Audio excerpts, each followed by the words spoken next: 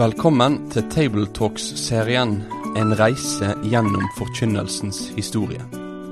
Programmet utarbeidet av Egil Sjåstad i samarbeid med Asbjørn Kvalbein og Sunniva Fuglestveit, og vært publisert av den kristne ressurssida foross.no.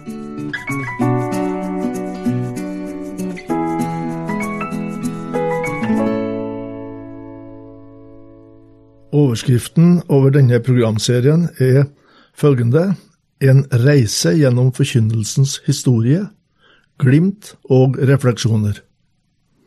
Vil du bli med? Det handler om det viktigste som har skjedd i kirkehistorien, nemlig forkynnelsen. Og vi som skal være reiseledere for deg, tenker at dette også vil være viktig for deg. Enten du forkynner, kommer til å bli forkynner, eller vil være en reflektert tilhører av forkynnelse. Vi her i studio Egil Sjåstad og Sunniva Fuglestveit. På søndag det gudstjeneste eller formiddagsmøte, og da det nesten alltid en tale. Det samme gjelder ved mange andre slags kristne møter og arrangement.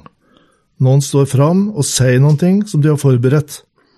De leser ikke bare en bibeltekst.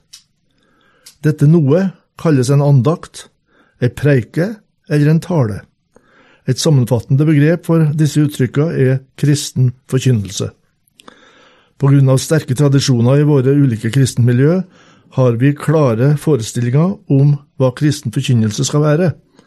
Å holde en kristen gudstjeneste eller et møte uten andakt eller preike vil oppleves mangelfullt. Noe av særpreget, det som gjør en gudstjeneste eller et møte til det fenomenet forkynnelse. I denne innledningen vil vi gå inn på spørsmålet hva kristen forkynnelse eller skal være. Og da det naturlig å starte i Det nye testamentet. Den første stasjonen på vår reise blir dermed her. Vi skal også ta en snartur innom Det gamle testamentet, som blir vår neste stasjon. Forkynnelsen der har både formelt og innholdsmessig bidratt til å forme kirkens forkynnelse. Ja, i noen grad kan det sies å ha vært retningsgivende, faktisk. Og likevel vil vi begynne hos han som profetene vitner om, Kristus. Begrepet kristendom skapt av betegnelsen Kristus, som da Messias. Etter sin dåp i Jordan, og etter at han var blitt fristet i ørkenen, så sto Jesus fram for folket. Det skjedde på et kjent sted, i synagogen i Nazaret. Der hadde han vært ifra barneår. Hver sabbat sikkert. Vi leser fra Lukas 4, 17-21. De ga han da profeten Jesajas bok, og da han åpnet boken, fant han stedet der det står skrevet. Herrens ånd over meg, for han har salvet meg til å forkynne evangeliet for fattige. Han har sendt meg for å forkynne for fanger at de skal få frihet, og for blinde at de skal få syn, for å sette undertrykte fri, og for å forkynne et nådens år fra Herren. Han lukket boken, ga den til tjeneren og satte seg. Alle som var i synagogene hadde øynene sine festet på han. Han begynte så å si til dem, I dag dette skriftens ord blitt oppfylt for øynene deres. Jeg har nettopp lest en bok av en svensk prekenhistoriker, og han bruker denne situasjonen og denne teksten som utgangspunkt for å si noe om den bestemte type tale som uttrykkes i samlebetegnelsen kristen forkynnelse. Den sier noe om hva som forkynnelsens egenart. Han tenker særlig på fenomenet menighetsforkynnelse. For det første, sier Brilliot, så står den i en bestemt kontekst. Den et ledd blant flere i gudstjenestelivet. Den står med andre ord i en liturgisk ramme. Enda til nok så frie bevegelser har samlinger med bestemte momenter som gjentar seg. Og forkynnelsen, talen, preika, andakten, representerer et tyngdepunkt. Men tilhørerne ikke bare tilhørere. De samlet til bønn og sang, kanskje til skriftlesing eller vitnesbyrd, ofte også til nattvær. Sangen som en del av forsamlingens trosopplæring og tilbedelse, også ofte respons på forkynnelsen. I denne konteksten det altså forkynnelsen føyet inn. Det derfor en liturgisk moment, sier han, i forkynnelsens kategoriale egenart, som han kaller det. Med kategorial egenart mener han altså det egenartede ved den bestemte kategorien tale som vi her har for oss. Det tales ikke ut i løse lufta, det tales inn i en kontekst av gudstyrkelse, for å bruke et gammelt uttrykk. For det andre forkynnelsens utgangspunkt en skreven tekst, eller flere da, fra Guds ord. Jesu eksempel i synagogen typisk også på den måten. I kirkens historie har bibeltekster alltid sin plass. I nytestamentlig tid var skriftene, det gamle testamentet, den avgjørende autoritet. Vel å merke slik Jesus og apostlene tolka dem. Jesus var selv det egentlige mål og innhold i Guds frelseshistorie, slik som denne bevitnet i det gamle testamentet. En preike har, og skal derfor ha, et nært forhold til bibeltekster. Det en sier skal kunne prøves på skriften, og være en utfoldelse av budskap fra skriften. Og det en sier ut fra GT skal totalt sett ha ett sentrum, skriftens klimaks i Jesus Kristus. Dette innebærer naturligvis at liksom Jesus og apostlene, tillegger skriften en helt annen autoritet enn andre kilder. Fordi Bibelen eneste kilde for forkynnelsens innhold og øverste norm for vurderingen av budskapet, så vil nettopp bibeltekster måtte spille førstefiolin. Og bibeltekstene må utlegges i lys av den store sammenhengen som det står i. Der Jesus selv selve sentralpunktet, hjørnesteinen, Efesene 2. For det tredje har sann og sunn forkynnelse et profetisk element. Profetisk tale kjennetegnes ikke først og fremst ved forutsigelser om framtida, men ved aktuell tiltale til samtida. Gud vil ha våre aktuelle tilhørere i tale. Liksom hos profetene i Det gamle testamentet skal det derfor skje en proklamasjon rettet imot tilhørerne. Det noe som skjer for deres ører, sa Jesus i synagogen. Kristen forkynnelse ikke bare en orientering om et livssyn, det levende tiltale ifra Gud til bestemte tilhørere. Jesus var selv unik som forkynner, men den Guds ånd som var over Jesus, jf. Teksten, den vil også hjelpe oss forkynnere til å aktualisere budskapet. Ånden gjør at ordene blir personlige og eksistensielle. Luther skrev i forklaringen til tredje trosartikkel, «Den hellige ånd har kalt meg ved evangeliet». Dette profetiske moment i forkynnelsen vil oppleves som et «så sier Herren» til tilhørerne. I synagogen i Nazaret lød det et sterkt nådetilsagn. Et nådens år har begynt for dere. Nådetilsagnet knyttet til han selv, som oppfyllelsen av Skriften. Dette vil alltid være den sentrale nerven, og det tilsies tilhørerne. Den danske, dette var altså fra en svensk prekenhistoriker, men nå skal jeg ta fra en dansk prekenhistoriker, han heter Nørager Pedersen. Han har et litt annet innspill eller ingress til dette temaet, når han skriver om forkynnelsens egenart. Kristen forkynnelse proklamasjon av at Guds rike nær, og proklamasjon tilføyes en dedikasjon, altså det gis til tilhørerne.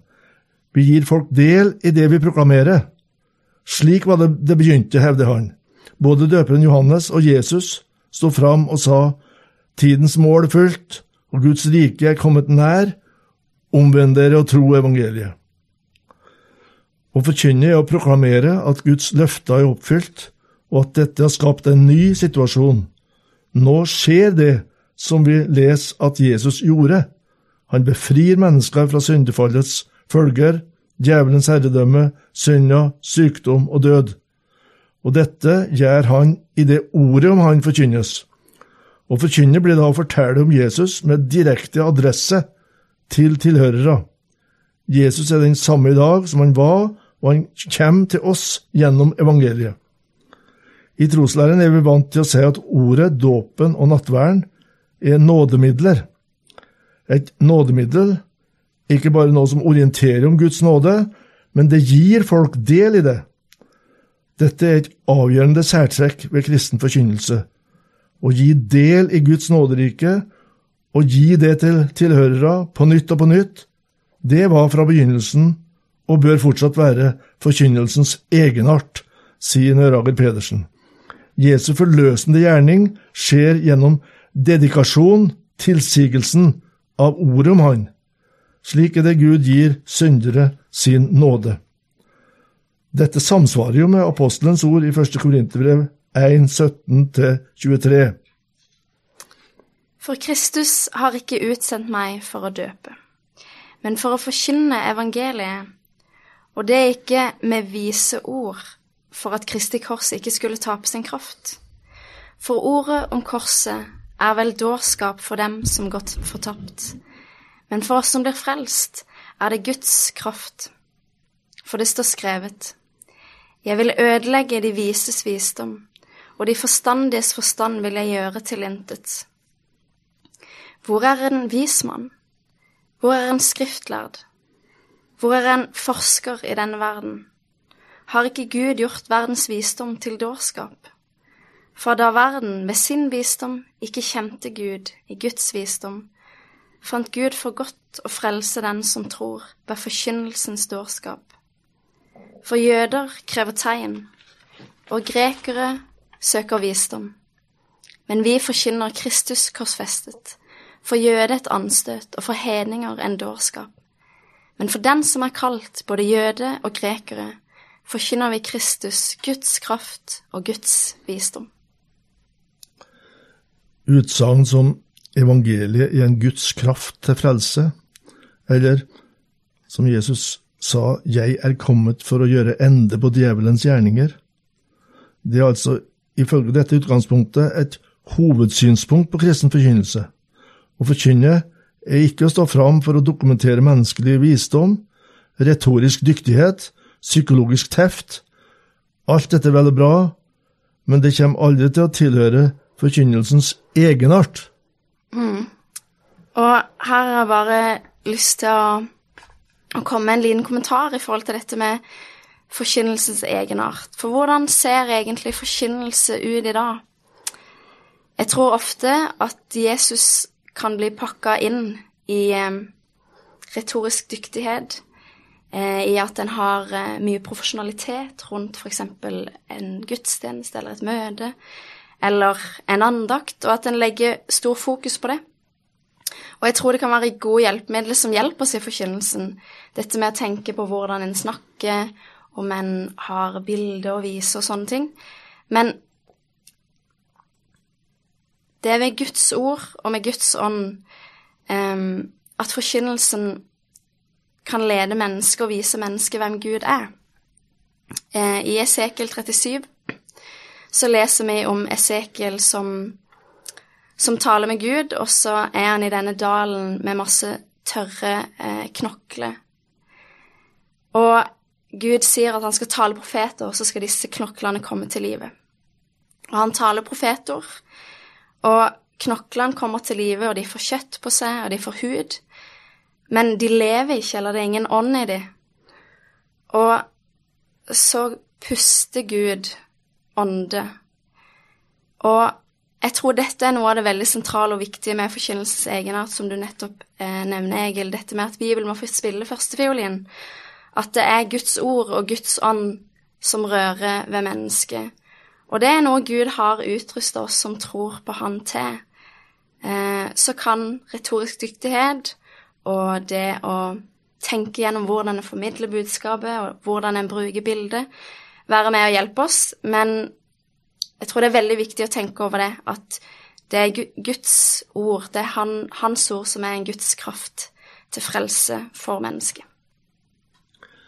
Jeg tror apostlene ville ha sagt ja og amen til det du sier, og vi skal i et eget kapittel gå inn på forkynnelsen i apostlenes gjerninger. For der kommer nettopp dette til uttrykk, både i forkynnelsen til jøder og til andre folkeslag. Selv om linken til det gamle testamentet blir noe forskjellig overfor de ulike tilhørergruppene, så er det du her sier veldig vesentlig. Hvis vi nå skal sammenholde de to måtene å beskrive egenarten til kristen forkynnelse på, ut fra den svenske og den danske tilretteleggingen som jeg har prøvd å gjøre rede for her, så de egentlig ikke i strid med hverandre. Forbindelsen med Guds oppfylte løfter i Kristus og den profetiske proklamasjonen i hans navn, det selve nerven. Som vi senere skal se i omtalen av Luther, så vil all sann forkynnelse ha et sentrum, saklig sett, synd og nåde, lov, evangelium. Jesu og apostlenes tilhørere opplevde at de ble utfordret og avslørt, og de erfarte en trøst som de gjennom hele troens liv har bruk for. At vi står rettferdig for Gud ved trua på han alene, Jesus, jf. Apostelgjerningene 13, som vi skal sitere i det kapitlet. Hvordan dette forholder seg til oppmuntringer, refselser, formaninger, belæringer som Nytestamentet holder fram, det vil vi komme inn på underveis. Men så mye kan vi si, det som det saklige tyngdepunkt i forkynnelsen, som gjør den helt unik, i at syndere igjen og igjen får overlevert frelse og evig liv gjennom Jesus. Og dette hører sammen med en fordypning i læren, en forkynnelse om kristen vekst og en veiledning i møte med konkrete utfordringer i og utenfor den kristne forsamlingen. Det var altså første programmet vårt knyttet til temaet «Hva er kristen forkynnelse egentlig?» Takk for at du har vært med på denne reisa gjennom forkynnelsens historie. Vil du lese mer om temaet? Da kan du kontakte oss på post@foross.no for å bestille denne serien i bokform. Besøk også gjerne foross.no for å finne flere aktuelle ressurser.